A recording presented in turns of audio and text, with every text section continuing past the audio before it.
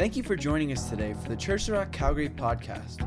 If you'd like to find out more about us or have any questions, please email info@cotrcalgary.ca. We hope you enjoyed today's message. Well, good morning, Church of the Rock Calgary.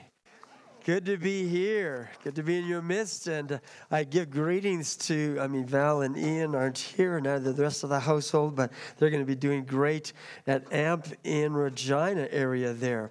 It's a great privilege to be here. It was back in February that I was here last. I was able to minister in your midst, and we're talking about the family then.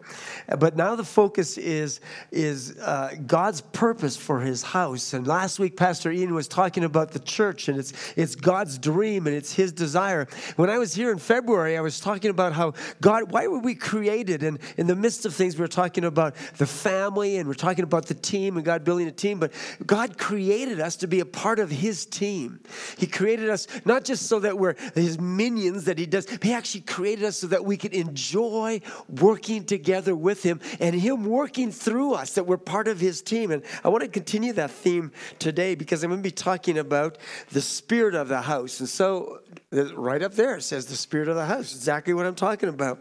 And my goal, I've got 4 points in my goal. It's going to come right up here. My goal is that through this message, first of all, I want to stir you up. I want to get you excited about the fact that God wants to work through you. Secondly, I want to deal with some obstacles, because when we start talking about God working through your life, obstacles come to mind. Well, it's good for you, but not for me. Then the third thing I want to do is, how do we hear God? Because if we can't hear God, if we can't hear his voice, then we're not going to be energized to be effective in what God wants us to do. And then the fourth thing I want to do, just at the very end, just a couple moments, I want to release you to start ministering out in the community and around you. So the first thing I want to do is I want to stir you up. If you were to look in the scriptures, you would see that Jesus speaks, and he says in John chapter 14, it's not on your notes up here, John chapter 14 verse 12, but he's speaking to his disciples, and he says, whoever believes in me will do the works that I have been doing, and they will do even greater works than these, because I'm going to the Father. Jesus, if you read through the Gospels, you say, wow, Jesus raised the dead. He healed the blind and the deaf, and he took the lame and they're walking. Wow. And Jesus then says, even greater works will you do if you believe in me. And there's something that he sets in front of his disciples. He says, see all that, but look what's ahead. See all what I've done? Yeah, but look ahead. And you might be saying, well, I see what he's done. I see what he's done, and it was nice. But are you looking ahead, anticipating the greater works will you do? It's like, greater works? I'm not even raising anybody from the dead. What greater things? Greater works. Maybe not. What is greater than walking on water, turning water into wine, and raising the dead? What greater things could there be? Maybe it's greater in number. Instead of one person ministering for 3 years, maybe there's a group of 100 ministering for 40 years. Greater in number. And he's saying, I've got something for you. And many times, though, we are looking back and say, oh, if only Jesus could be with me, it would be so nice. But he's saying, no, I've got something for you. He sets it before the disciples. And then when we read through the book of Acts, we see that there was something that was pushing the disciples on. They weren't just saying, oh, it was so nice when I could lean my head on Jesus. They were moving on, anticipating that God was going to be working through them. In Acts chapter 1, verse 8, Pastor Ian talked about this last week. Talked about how it says in Acts 1, Jesus is speaking to the disciples just before he ascends into heaven. He says, you shall receive power when the Holy Spirit comes upon you, and you will be witnesses for me, both in Jerusalem and Judea, Samaria, uttermost parts of the earth. And there's 3 things that he talks about that are in the future indicative tense, and I don't know if you know much about grammar, but the indicative tense is always used when there's a fact, an absolute fact. So if I said to you, I'm standing in front of you today, that would be in the indicative tense. That's an absolute fact. There's a certainty that I'm right here. You might not think I am. I'm not an illusion. I'm actually right here. That's a fact. If I said I had coffee today, I drank coffee right in here. I just put my cup over there. That's a fact. That would be in the indicative tense. That's a fact. It's an absolute thing. It's a certainty. I had coffee, not just here. I also had it at Randy and Bonnie's house. I had 2 cups of coffee. That's a fact. That's the indicative tense. And when Jesus speaks, he says, you are going to receive power when the Holy Spirit comes upon you, and you are going to be witnesses for me. That's in the future indicative tense. He says, he is speaking. He says, it's not I hope you get power. Well, maybe you'll get a little bit of power. Maybe. He says, this is in the indicative tense. This is a fact. The Holy Spirit is going to come upon you. His power will be upon you, and you are going to be witnesses. You say, witnesses. He says, you are going to be witnesses. This is a fact, and he speaks it in the indicative tense, and he says, this is an absolute fact. My power is going to be upon you. Well, I don't feel any power. He says, it's going to be upon you. Well, I don't think I'm going to be very good witness. You are going to be witnesses for me. He speaks with that certainty. And then Paul then says, and this is the point, the scripture for this point, in 2 Timothy chapter 1, verses 6 and 7, Paul writes to Timothy at the end of Paul's ministry, and Timothy is taking over from Paul's ministry. And he says, for this reason, I think this should be up here. There it is, right there. For this reason, I remind you to fan into flame the gift of God, which is in you through the laying on of my hands. For the Spirit God gave does not make us timid, doesn't make us timid, but gives us power, love, and self-discipline.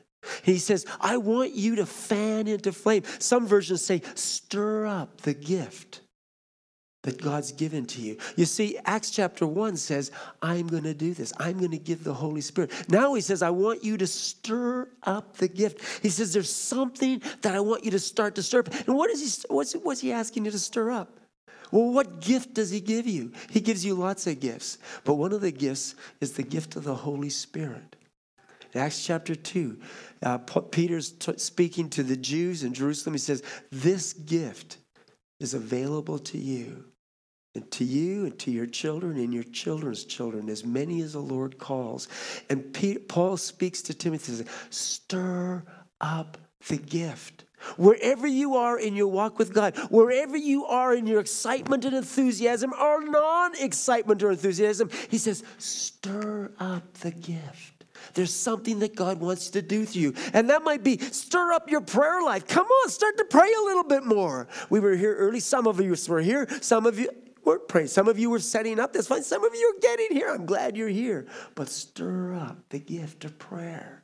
Stir up your devotion life, your reading of the scriptures. But stir up the gifts of the Holy Spirit. And so in the 50 days last fall, I guess you took the 50 days and the Holy Spirit. You found out about the gifts of the Holy Spirit. And there's some things that you need to stir up. I need to constantly keep reminding myself, stir up. Come on, Keith, stir up the gifts. Come on, stir up. I can come to services and I am just lost and I'm just enjoying singing the songs. And sometimes when I'm singing the songs, I'm thinking, after service, I'm going to the park.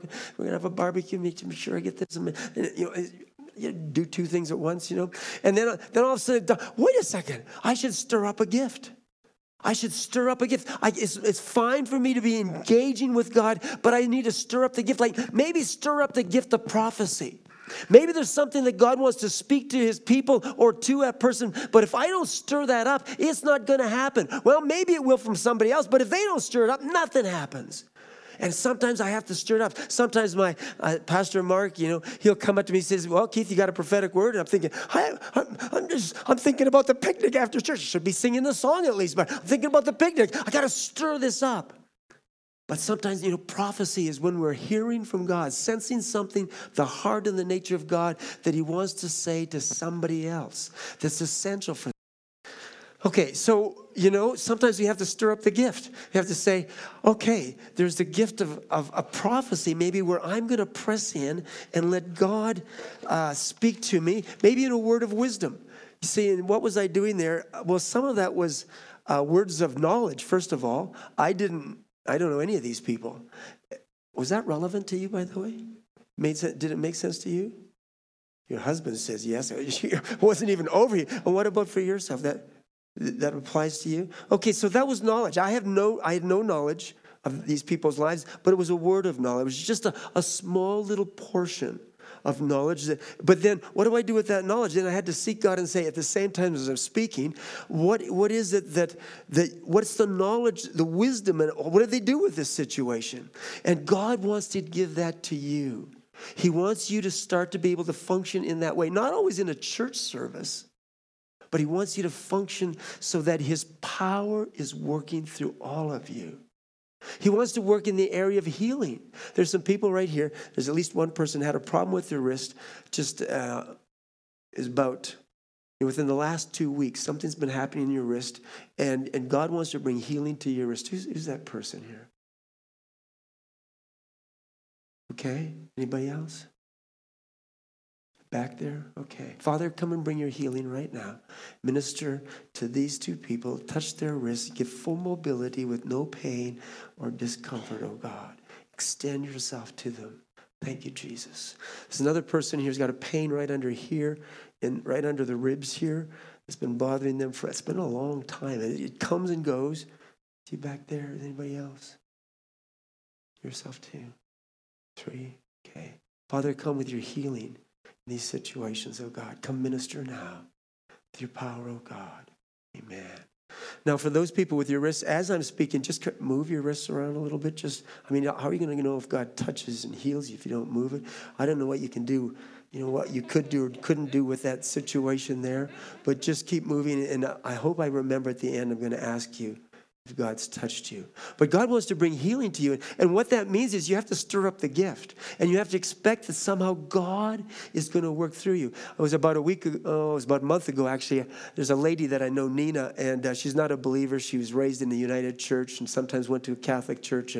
And I see her about every month, something like that.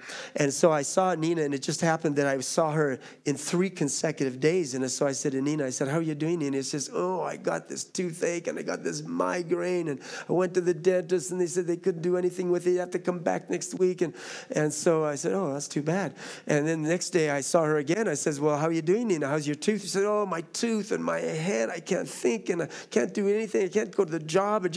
And so I said, well, that's too bad. And then I saw her the 3rd day, and I thought, this is 3 days in a row. And I said, Nina, how's your jaw and your tooth and your head? And she said, it's the same, Keith. It's not any better, and it's not till Friday. This was Wednesday, Friday, I get to go to see the dentist, and I'm hoping they could do something. I think it might be an abscessed tooth, but it's just this headache is the worst part. The jaw is one thing, but there's a headache. And so I thought, well, okay. What am I going to do here? And I said, well, Nina, I could pray for you. She said, that'd be nice. And I think she thought I could, I would pray later, when I'm going to bed, now I lay me down to Jesus. I pray for Nina, you pray and I said, no, I could pray right now. She said, well, okay. And so, like right now, she's like, so I said, yeah, like right now. So I prayed for her jaw and her headache. And then I asked a stupid question. I said, so how are you feeling right now? Just move your jaw. How's your head? And move around a little bit. And she said, I said, is it any better or is it worse or is it the same? And she said, well, it's about the same. I said, great. Thanks, God. So much for my witness, So I said, well, I can pray again. Jesus had to pray sometimes twice. I could pray again. I'll pray again. Is that all right? She said, okay. So I prayed again. And at the end, I thought, well, I'm into this role. I might as well ask her again. How's it going? And she said, well, nothing any different. I said, well, I can pray a 3rd time. She said, well, okay, if you want to. So I prayed a 3rd time and nothing was happening. I thought, well, I'll give it one more try. I prayed a 4th time. And then I said, well, how's it going now? And she says, well, I think it's a little bit better. And I think she was being polite. I kind of left that situation. I was thinking, all right, Keith, that wasn't any good. So much for my testimony about Jesus, the power of God, helping and ministering here. That was she was just trying to get me to quit praying because 4 or 5 times. How long is this guy going to go? And there was a week later, I saw her again. And she came up to me, and this was actually at her house. I was actually seeing her at her house. I had to just situation. I ended up at her house, and not to see her, so she comes up to me, she has her head down. And she says, Keith, and she's trembling in her voice. She said, do you think you could do something for me? And I'm thinking she wants to borrow money. That's what Nina does. She borrows money. She said, could you do something for me? And I said, well, maybe. She said, well, my sister's got cervical cancer. And then she said, you prayed for me last week, and my headache went away completely, and it hasn't come back since then. Do you think you could pray for my sister with cervical cancer? And I said, well, where is she? He said, well, sometimes she's out at Carmen, which is 30 miles out of the city. That's where she lives. But right now she's in the hospital, and she's done chemo, and there's no hope. The chemo's not doing anything. She's in palliative care right now. They're just trying to take care of the pain. She said, but you prayed for me last week. Do you think that you could pray for my sister? And I said, well, yes, let's pray for her right now. And I said, what's her name? She said, it's Erin. So I prayed that God would touch her and take the cancer away, and that God would take the pain from her. And I said, would it be all right if I visited with Erin? If I could talk with her? She said, oh, that would be so great. Well, I said, could you talk to her and give permission? Now, Nina's not a believer yet. She's not a Christian. Her sister's not either. But there was an inroad there. When I started to pray, after 4 times, and when I was finished the 4th time, I thought, I got nowhere here. I mean, thanks God. What are you doing here? But God says, stir up the gift. Because we don't know what he's doing behind the scenes. And had I not seen her a week later, I wouldn't have known that God touched her head. But God was touching her head as a venue. So now hopefully I'll get to talk to Erin. And hopefully I'll be able to talk to her. I mean, her time is short. Erin's time is short. She needs to know the Lord. But God calls us to be witnesses. He says, you are going to be witnesses. And my power is going to be upon you. But we need to be prepared to stir up the gift. That means when there's an opportunity, we just think, well, maybe I'm not going to pray. That'd be too embarrassing. I mean, people from the office are right here. Everybody else is here. I'm going to say, well, God can heal you. And what happens if he doesn't? And I pray the 2nd and the 3rd and the 4th time, and he doesn't do anything. Who's embarrassed? I'm embarrassed. No, that's up to God. But am I prepared to stir up the gift and let God work through me if he chooses? And if he doesn't, that's his choice. But do I stir up the gift, letting him touch lives? So that's the first thing. I want to stir up the gifts. The second point is I want to kind of deal with some obstacles. Deal with obstacles. That's what it says right up there. We have obstacles sometimes, and sometimes in the areas of the gifts of the Holy Spirit and the power of God working through us, sometimes, we would say, well, God, I can't do anything. Who am I and what? And I feel that way too, by the way. I mean, I am so forgetful. I'm so stupid. Man, God, what can you do through me? And that's the truth. We actually can't do anything. And Jesus said in John chapter 15, verse 5, he says, without me, you can do nothing. Nothing. And so if you're feeling, well, I can't do that. I mean, that's what Pastor Ian does. He prays for people, but I can't do that. And God would agree with you. You know what? That's true. You really can't do it. You can't do it on your own. But with him, when you realize he is with me, he can do great things.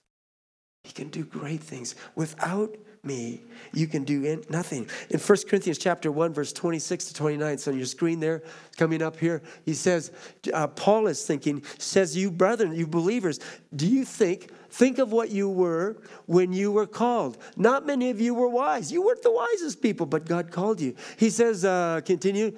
I'm reading from here because I don't have this in my notes. That's why I just wrote the scripture. Not many of you were wise by human standards. Not many of you were influential. Not many of you were of noble birth. But God chose the foolish. You might think you're foolish. He called you. He wants to work through you. He called the foolish things of the world to shame the wise. And God chose the weak things. You might think, I have no ability. He chose the weak people.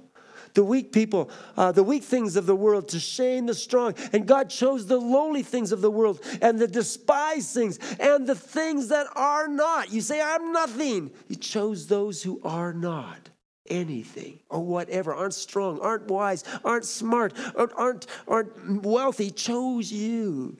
Why? to nullify the things that are, so that no one may boast before him. You fit in all of those negative ones. At least I do. Maybe you don't, but I fit in all those negative ones. And I have to continue to remind myself, he's choosing me. Not because I'm great, but he's in me. And he wants to work through me so that he is glorified. See, we have excuses, and we say, well, I don't know how to do this, and I'm not very smart, and I don't have enough faith. I don't know enough, and I don't believe enough, and I don't know how to speak. Well, those are all the excuses. Those are the foolish things, the weak things.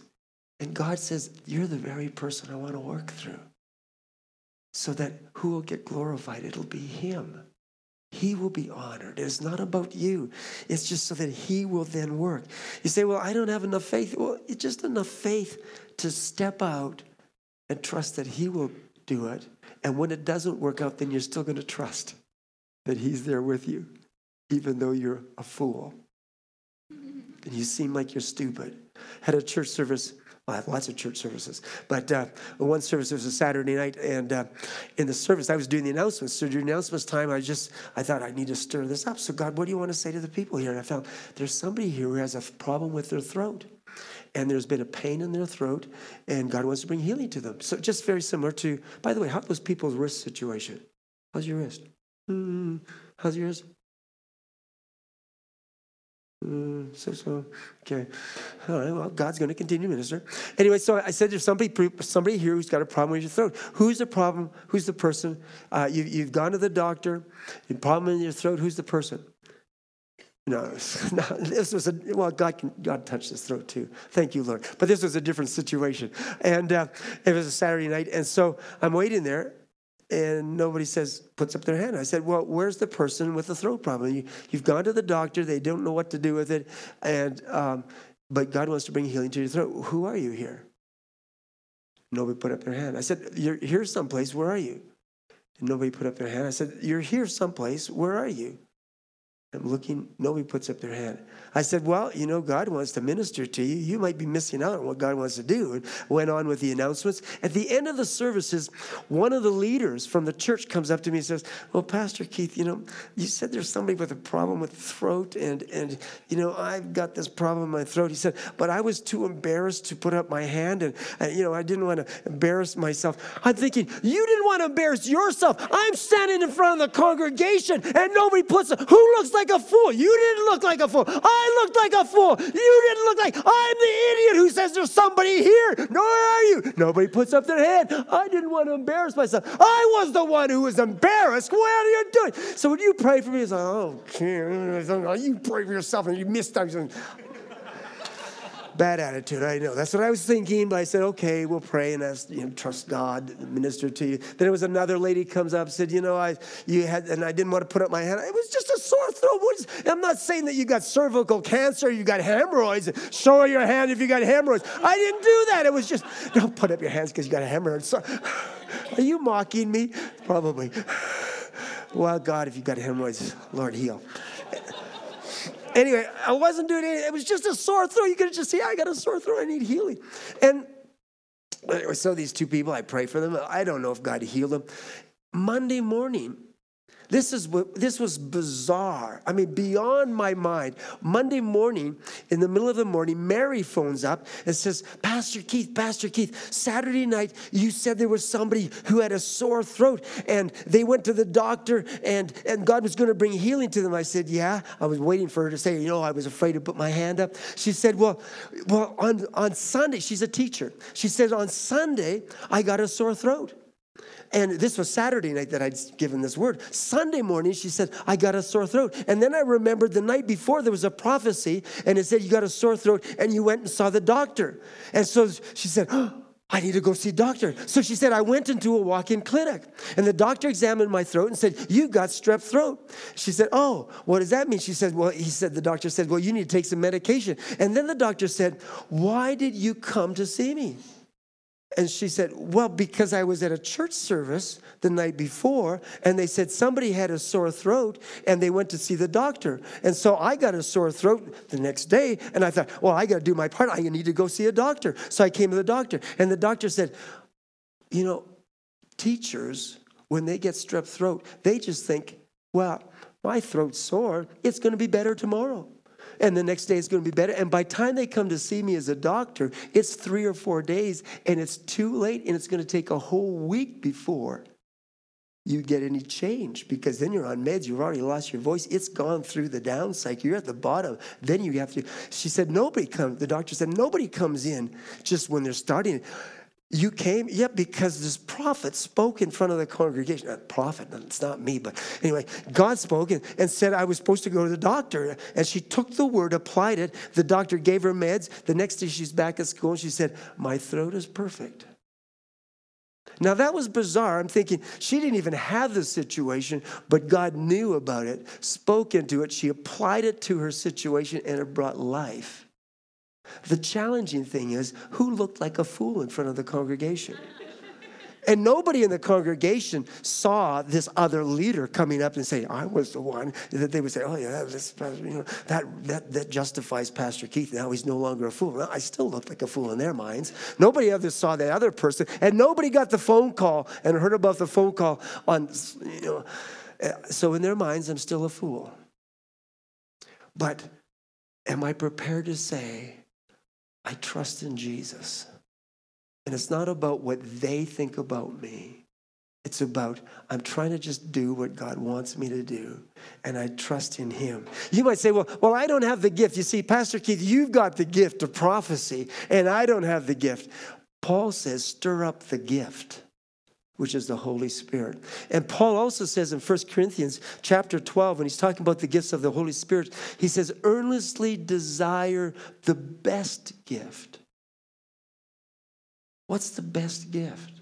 The best gift is the one that's going to minister in that situation. You say, well, I just have the gift of prophecy. Well, you're coming to a person and they are in need of healing and say, oh, I'm sorry, I got the gift of prophecy. I can't do anything for you, sorry. No, Paul says, earnestly desire the best gift. What is the gift that they need? They need the gift of healing at that time. You say, well, I got the gift of healing, and this person is discouraged, their life is falling apart. So I can't do anything. Sorry, I heal people, but I can't help your life because, they need the best gift, which is maybe a word of prophecy, maybe a word of wisdom, a word of knowledge, and how to apply it into their life. They need the best gift. And Paul says, desire the best gift. And you know what? We have the gift of the Holy Spirit. And my understanding is then the Holy Spirit, according to as he wishes, not to a person, but looking over the situation, sees, here's a person that needs healing. Right over in that corner there's a person that needs healing, right? Those 3, 4 rows right in there needs healing. And he says, I don't need a prophetic word for that person over there. They need healing. Stir that gift up. And be open to let God do what he needs in that area there. And then he gives the gift to you if you're open to let him use you. You say, I don't have the gift. You've got the Holy Spirit. If you've invited the extra dimension, the extra power of the Holy, you've got the Holy Spirit in you. Expect that it will be there. And then expect that when the need is there, he will let you minister. And sometimes you have to actually stir it up because we're not even sensitive to the need. And we have to say, okay, God, is there something that today in this small group, we were talking about the small group ministry, is there something as their small group is getting together and we're just studying the Word of God and focusing on the Scriptures, we're praising and worshiping, we're thinking, there's going to be this great coffee cake after and fellowship. But in the midst of that, is there something you want to do today? Is there something you want to say to these people? Is there something that I have to stir up? An openness to God and say, God, work through me so that lives will be touched. If not, what he wants to do won't get accomplished and we'll miss out. I was in a meeting very similar. Well, it was similar to this, except there were lots of unbelievers. And so we were doing some skits and some dramas and some songs, and because that's our team was doing that we and then we were going to watch the Jesus video. That's what we were doing. And in the midst of that, just before we got to the Jesus video, I said, God wants to minister. I thought I should stir up the gift, and so I thought God wants to minister to some people, and I thought, okay, what does He want to do? And I felt He wants to bring healing to somebody with their toe, their big toe. And so I said, there's somebody here, and there's maybe 400 people there. So I thought that's pretty good odds. I mean, somebody's got to have a bad toe. That's bad thinking, but, make it easier on myself. Don't embarrass me, Somebody, so bad, so carnal. But anyway, so I said, there's somebody here that God wants to bring healing to your big toe. Who's that person? Just put up your hand, and we're going to pray for you. Just put up your hand, and we're going to pray. So I said, somebody here, and nobody put up their hand. And I said, well, there's some other things, but where's that person with the big toe? I mean, there were some other things we ministered, some Josh-ish situation, whatever. And nobody put up their hand. And so then I said, well, you're here. Where are you? I'm trusting they are. Either that or I'm missing God, which isn't uncommon. I'm prepared to be stupid because I am. So there I am, and nobody showed up. And so we watched the Jesus video and said, okay, we're going to pray for marriages. And so if you need help in your marriages, come forward. We've got a team here. We're going to pray for your marriages, and we're going to pray for finances. If you want financial situations, come on up. We're going to pray for that. And then we prayed for other areas of healing. And at the end, as we're packing up and leaving, this man comes up to me, and he says, I've got a problem with my big toe. And I said, oh, you must be the one. He said, well, maybe. I said, are you a Christian? Have you given your life to Jesus? He said, no. I said, would you like to? He said, no. I said, all right. I said, well, God didn't say there's a Christian who He wanted to bring healing. I just sensed a big toe. And so I said, well, I'm going to pray for your big toe. Is that all right? He said, yeah, well, that's why he came forward. So I prayed that God would touch his big toe. I said, well, now wiggle your toe around a little bit. How does it feel? And he's wiggling his toe, and he wiggles some more, and all of a sudden there's this excitement. He says, the pain is gone. The pain is gone. I said, well, would you like to invite Jesus into your life now? He said, oh, yeah. Oh, yeah. I led him in a prayer. He invited Jesus Christ into his life. I was not in that community, so I introduced him to the pastor so we could get engaged in the church. Now, here's the thing. Was I made a fool of initially? Where's the person? Nobody's there. But had I not taken the time to stir up the gift, this man would not have been healed. If he had not have been healed, he would not know the Lord Jesus Christ. And so there's something about this, and something that's in my heart is, I don't want to take advantage of people. I don't want to set them up in some way that this is going to happen, and it doesn't. But there's a life that needs to be touched. And I dare not fail to stir up something, because these lives are important and they're precious. And this man did not know Jesus, and he left. Yes, his toe was healed, but he knew Jesus Christ. He was not prepared to respond to Jesus Christ. After the Jesus video, after our songs and our skits and everything, he did not want to respond to Jesus Christ. But God knew that his toe needed to be touched. And when his toe was touched, then he would make a commitment to Jesus. And if we don't stir up the gift, if we make excuses and say, well, that's not me, Pastor Ian could do it. Well, Pastor Ian wasn't there. Somebody has to do it. And God says, the power is given to you. It's an absolute thing. You are my people. I will give you my spirit. I will give my power to you, and I will set you up into situations where you will be a witness. If you will just say, I'll trust you, Jesus. It might not be easy. I might feel like a fool, but I'll trust you. And if it blows up and it gets ugly, I'll still trust that you love me and you'll be there with me. When I lose my job because I was praying for somebody, I'll trust that you will still be there. And see, there's something about we make excuses and we say, well, isn't that dangerous? I mean, isn't that dangerous that I went and I spoke over this person and this one and this one? Isn't that dangerous? Couldn't I be ruining their lives? And that's true, it could be. But here's the thing, and we need to teach our people, we need to keep this in our mind. The more that God speaks to us by his Spirit, whether it's personally or through somebody else, the more that it affects our life, the more it needs to be judged and evaluated by those that are around us. And so it says in 1 Corinthians chapter 14, it says, you prophets, one or two of you can speak and let the others judge and evaluate. And if the prophetic words through prophets needs to be judged, then what about a simpleton like me? And so then, I don't remember your name, but what I spoke over to you, you need to bring it to those who you're accountable to and say, does this line up? I'm not going to change my life. I'm not going to go off to Africa because somebody said something unless my spouse says, yeah, and my pastor says, yeah, I think it's time for you to go to Africa. But if they're not saying that, as much as God might have said it, and it might not be the timing, it's evaluated by those around, and that's the safeguard. To keep people from being manipulated, or we're just nice thoughts, but it's not really God. It needs to be evaluated. And so you need to talk with your husband, and you need to talk with your wife. Does this apply? And talk with the pastoral team and say, how does this apply to my life? That's why it was recorded. And you'll get a copy of that so you can keep record of it.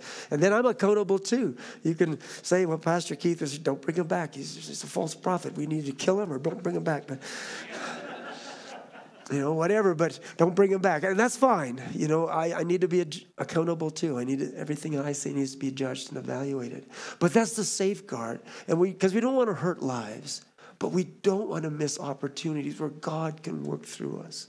So the third thing is we want to stir up the gift. We want to deal with some of these excuses. And there's more that we could say, I don't qualify, but none of us qualify.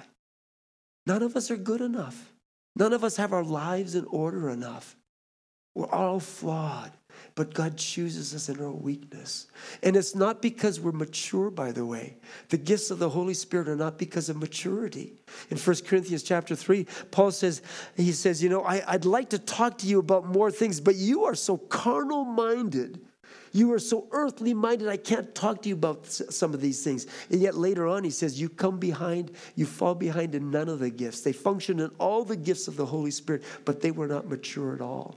I mean, there was immorality, there was incest, there was taking each other to court, there was a party spirit where we're better than you and we're not going to eat with you poor people. There was a whole bunch of corruption that was taking place in the church, yet they function in all the gifts of the Holy Spirit. You see, maturity is shown by the fruit of the Spirit. It's not by the gifts of the Holy Spirit. To operate in the gifts of the Holy Spirit, you just have to be open to God and let God work through you. You can be stupid like me, but you have to be, maturity is shown by the love and the joy and the peace and the gentleness and the kindness and the long suffering and the self-control. Jesus speaks and he says there's going to be false prophets. They're going to be saying this and doing that. He says, but you will know them by their fruit. Do they exercise the fruit of the Holy Spirit? Not just when you're nice, but in the times of difficulty. When that person cut you off, how do they react? Or is there love and kindness flowing through you? That's maturity, and that's sign of maturity. Okay, so here we are. Help you to hear. That's point 3. Okay, one of the key things, in the life of Jesus, Jesus says in John chapter 5 and also John chapter 8. He says, I don't say anything but what I hear my Father in heaven say. And I don't do anything but what I see my Father doing in the heavens. And there's this thing about if we are going to be effective, if we're going to let God work through us, we need to be able to hear his voice. In Matthew chapter 4, verse 4, Jesus is in the wilderness and he's being tempted by Satan to turn the stones into bread. And Jesus says, man shall not live, right up there, by bread alone, but by every word that proceeds from the mouth of God. And when we hear from God, life comes. Life comes to us and life comes to others. But if we're not hearing from God, then everything else that we see around us distracts us. and keeps us from focusing on what we need to focus on. Beginning of this week, I was sharing with Kirby. I think I said I'm not too bright. Did I say that? I'm not very smart. At the beginning of the week, I was in this meeting, and we're discussing some things and looking for some different solutions for things. And I said, well, maybe we should do this. We should do this and do this and do this. And at the end of my idea, the rest of the pastoral team looked at me and said, Keith, that is the stupidest thing we could ever do. I mean, why would we ever want to do that? I thought it was the best idea in the world. They all looked at me and said, that is the stupidest thing we could ever do. And I thought about it. I thought, what? And I thought, oh, yeah, that is so stupid. That was so stupid. That is so stupid. And then I'm getting older, and I'm forgetting people's names, and I'm forgetting lots of stuff. And I'm thinking, Keith, you're getting so absent-minded. You can't remember people's names. You can't remember details. You can't remember policies. Keith, you're getting so old. I was starting to think, I don't think God can work through me anymore. And so that was Monday, and through Tuesday, my heart was so heavy. I was just thinking, you know what, maybe I should quit the ministry. Now, God already said other times, don't do that. You don't do that. I thought, you know what, I don't want to hurt people. I should just pull away. I should just quit. I mean, just resign and walk away. And sometimes we feel like quitting things, just pulling away. It's too painful. And I was really feeling the pain. Now, they weren't trying to attack me or anything. I got a great team. They were just being honest. That was stupid, and the truth of it was stupid, But I was taking it personal, and then on Wednesday, I was just, my heart was so heavy. I was just dragging myself around. I said, God. And then I felt God speak to me, and he said, Keith, do you trust me? And I said, well, yeah, Lord, of course I trust you. And then he said again, well, Keith, do you trust me? I said, well, Lord, of course I trust you. And then he said, Keith, do you trust me? And I said, well, yes, I trust me. And then he said, do you trust that I can work through your weakness? Do you trust that I can work in your bungling and in your stupidity? Do you trust that I'm greater than you are in your weakness? And when he said that, then all of a sudden, because I would say, yeah, I trust you, Jesus, but all of a sudden he gave perspective, and the heaviness on my heart lifted. Why? Because God spoke to me. And that was a personal thing. And God wants to speak to each of us personally in our devotion time and in our time of worship and in the messages and in our sharing with others. He wants to speak to us. And Jesus said that when he speaks, man shall not live by bread alone, but by every word that proceeds out of his mouth. And when he speaks, life comes to us. But life also comes to others too, when we're hearing what he's speaking and we minister accordingly to others. And so we need to stir up, and that means we need to take time and say, okay, God, I need to hear your voice. And the question is many times, how long do I have? I need to quit now? I got 10? Okay, good. 10 will do, I think. I didn't see when we started. So the challenge is sometimes we say, well, I just don't sense God. I don't sense God. I don't sense him. You're talking about hearing his voice. I don't hear anything. But God, Jesus speaks in John chapter 10, verse 27. He says, my sheep hear my voice, and they know me, and they follow me, and I give unto them eternal life. And there's 5 times in John chapter 15, he talks about he is the shepherd, and they hear his voice, and they follow him. A stranger's voice they will not follow. The thief's voice, they don't know that voice. But this voice of the shepherd, they hear his voice. And if you've given your life to Jesus Christ, then God wants to start speaking to you. You say, well, but I don't hear him. I don't sense him. Sometimes he does it in various different ways. Like when I minister prophetically, if I try to sense, and sometimes he'll give impressions, or sometimes I can feel people's pain. Fellow over here, you'll start to feel their pain. You'll feel the heaviness of your heart, and you'll feel the emotional pain. And sometimes it's just as you're talking, you'll feel that, and you'll know there's something there. They might have a smile on their face, but you'll feel the pain that's underneath there. And you'll be able to start to ask questions. What's happening in your life? Everything's great. No, what's really happening? No, everything's good. No, what's really happening? And because you feel there's something there I need to press into. That's what makes you special. You got that sensitivity. That's a good thing. You'll sense that, and then you'll know. You can just feel that. Other times you can see things in pictures. Sometimes when I'm praying for people, as I'm praying, I see a picture. It's not about what I'm praying for. They say, I want you to pray for my finances. So you're praying for their finances, and then as sometimes I'll just feel, man, I just feel like I want to pray for their marriage. But they ask for finances, so I'm praying for their finances and jobs. But I feel I need to pray for their marriage. And you feel something. Sometimes when my eyes are closed and I'm praying, I'll see scripture. Sometimes I'll just hear I'll see a picture. Sometimes I'll just hear something. And that's sometimes how he speaks. But sometimes he wants to speak in other ways. But we're so busy.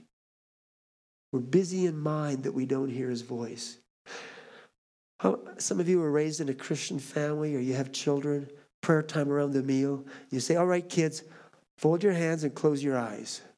Why do you tell your kids to do that? Because if their eyes are open, they're looking at the food on the table. If their hands aren't folded, they're grabbing the food at the table. And they say, Mommy, Billy took the food. He wasn't supposed to be praying. He took the food. And I didn't get that. Because they're looking for the biggest piece, And so why do we say close your eyes and fold your hands? I mean, Jesus says watch and pray. And we tell our kids to close their eyes. We lift up holy hands in prayer. And we say fold your hands. Why do we tell children that? Because we don't want them to get distracted. But when we pray, we get distracted. Not in our prayers, because we say, God, give me this, and I want this, and please do this, and I really need some more money and help in this situation, the job, because it's falling apart, and I'm falling apart on the job. And we're praying, but are we listening? And then when it comes to listening, then we're thinking about the job and our finances in this situation where I'm falling apart and they're attacking me, and that's all we can think about. And Jesus speaks about this parable of the sower, the word going forth, and because of busyness and the cares of the world, the word is not received into the heart. And he wants to speak his word, but because of the busyness and the cares of the world, we aren't able to do it. So with our children, we say, okay, fold your hands and close your eyes. That doesn't work for us adults, because I can fold my hands and close my eyes. I'm still thinking about the job and my finances. And what am I going to say to those pastors who made fun of me on Monday? What am I going to say? I'm just going to say, well, you see. No, I'm not going to do that, because that wouldn't be mature. I'm loving and kind and patient and forgiving and merciful and have self-control. I'm going to bless my enemies. If they're not my enemies, I'm going to even bless them. But my mind is, so what do I need to do? Sometimes we need to focus our mind on something. And sometimes I encourage people, I ask them the question, I said, if you could meet with Jesus anywhere, where would you like to meet with him? In the spring, I was in the jail. Sounds bad, but I was ministering in our government penitentiary at Stony Mountain. There's a group of 20 inmates, and I was talking to them about hearing God and sensing God. And I said, if you could meet with God anywhere, where would it be? And I said, and I'm not talking anywhere, but in here. I said, where would you like to meet with God? And one said, I'd like to be at a sushi restaurant. And he'd be on the other side. I said, you want to eat sushi with Jesus? He said, yeah, if I could meet with Jesus at a sushi restaurant, that'd be fine. I said, great. Another one said, if I could be walking through a forest, and it's kind of a rainforest, and there's different birds and the vines, and just Jesus is right next to me. If I could have him right there. Another one said, if I could picture Jesus with me, I'd like to see him on a beach. He'd be walking along the beach and the waves are crashing and he'd be right there with me. I said, okay, if you could meet Jesus anywhere, picture him in your mind in that special place. And why do I want him to do that? I want him to picture Jesus, so they're looking at Jesus instead of thinking about the jailer and the other inmate who's about to attack them when they walk through the range. But they're focusing on Jesus, so that it's not hands folded, eyes closed, but they're thinking about Jesus. And then ask Jesus, what would you like to tell me? Look at Jesus in your mind. You're not distracted because you're focusing on him. What would you like to say to me? What would you like to say in this situation? Jesus, what would you like to give me? Jesus, what would you like me to give you? One of the inmates at the end said, so did you sense Jesus saying anything to you? He said, no, not a thing. I said, Jesus didn't speak to you? Not a thing. I said, did you feel anything? He said, oh, I felt such love. I felt such peace. Another inmate said, Jesus said, I care about you. The tears started to run down his face. I care about you. 4 words. That's all Jesus said. Tears were running down his face because he heard from Jesus. That was just personal. What I want you to do right now, just take a moment of time. Where would you like to meet with Jesus? One person said, oh, if he would just on a chair, and I could just put my head on his shoulder. I said, picture yourself there on that sofa with your head on the shoulder of Jesus. Picture yourself there. Where would you like to meet with Jesus? Close your eyes and picture yourself there with Jesus. And then ask him a question. We're going to give you an opportunity. Just put away the distractions. Close your eyes. Picture yourself with Jesus wherever you'd like to be. Picture yourself right there with Jesus and ask him, what would you like to say to me? Or what would you like to give me? Or do you want to give me to give you? And then just wait and see what he says. Let's just listen. Okay, now maybe God spoke to you. Maybe Jesus, and you say, well, is Jesus the Holy Spirit? They're all going to say the same thing. Don't get just bent out of shape as Jesus the Holy Spirit. It's God speaking to you. Maybe he spoke to you. Maybe you say, well, he didn't say anything, but maybe there was something you were supposed to feel. Maybe you're supposed to feel his presence or the warmth of his joy upon you. Maybe there's something that he wanted you to give to him. You say, I just sensed nothing. There was nothing there. Don't be distraught by that. You can go home when nobody else is around and try it again. And then try it again. He will start to speak to you. And then he'll start to speak to you not just about yourself, but other things you're supposed to do, situations, how you're supposed to respond in loving and caring and forgiving and gentle ways. He'll speak to you in living ways, and it'll bring life to you. And then it'll start to flow out of you to others. And that'll enable you to function effectively as witnesses and under the power of God. You say, well, maybe I'm going to step out and it's going to be embarrassing. I know all about that. I've got so many embarrassing stories I could tell you of failures. But the other side, if we don't step out, nothing will happen. And those lives that need to be touched and healed and ministered to, they won't be ministered to. And his kingdom won't grow. And maybe you are embarrassed. So what? It's only your pride that's hurt. You were hoping that they would like you, and they don't like you, they like you less. But who really likes you because you choose to trust in him? And you got closer to Jesus. Maybe they won't love you, but he said, I will never leave you nor forsake you. Nothing will separate you from my love. Nothing. And you will draw closer to his love and to him, and that will be a good thing. You say, well, I prayed for my boss and now I got fired. Well, if you were hoping that you'd pray for him and you'd get a job promotion, wrong motive. Maybe he's challenging your motives. And you say, maybe money is not the most important thing. Maybe I need to be prepared to obey my Jesus to the best of my ability in my stupidity and my simple-mindedness and my forgetfulness and my flawed nature. I'm still going to obey him, and I'm going to trust him that he will provide for my finances. Maybe I'm going to do it and my pastor's not going to like me. Then I'm going to apologize and say, please forgive me, pastor. And I'll humble myself, and that will be all right for me too. And God will work. The last thing, so first of all, stir up. Come on, stir up. God wants to work through you. Second thing, don't make excuses. Deal with all those things we've dealt with them. Third thing, start listening and start acting according as he speaks. And it needs to be judged and evaluated. I understand that. But start functioning. And the last thing, point number 4, I'm going to release you. That's what I'm going to do. I'm going to pray for you. I'm closing off right now. Heavenly Father, these are great and wonderful people. They need to stir up the power of you, the gift of you, the sensitivity to you, so that they will indeed do what you've said. They would walk in the power of you. They will be witnesses to the areas all around them, oh God. You have the Spirit in the house, in the church. Help them to walk with a greater confidence, a greater anticipation that you are going to work through them. Not because they're perfect, but because you want to work through flawed people so that you get the glory. Take away their fear, encourage their hearts, strengthen them in a special way.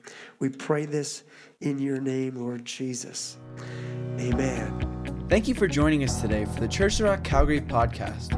If you'd like to find out more about us or have any questions, please email info@cotrcalgary.ca.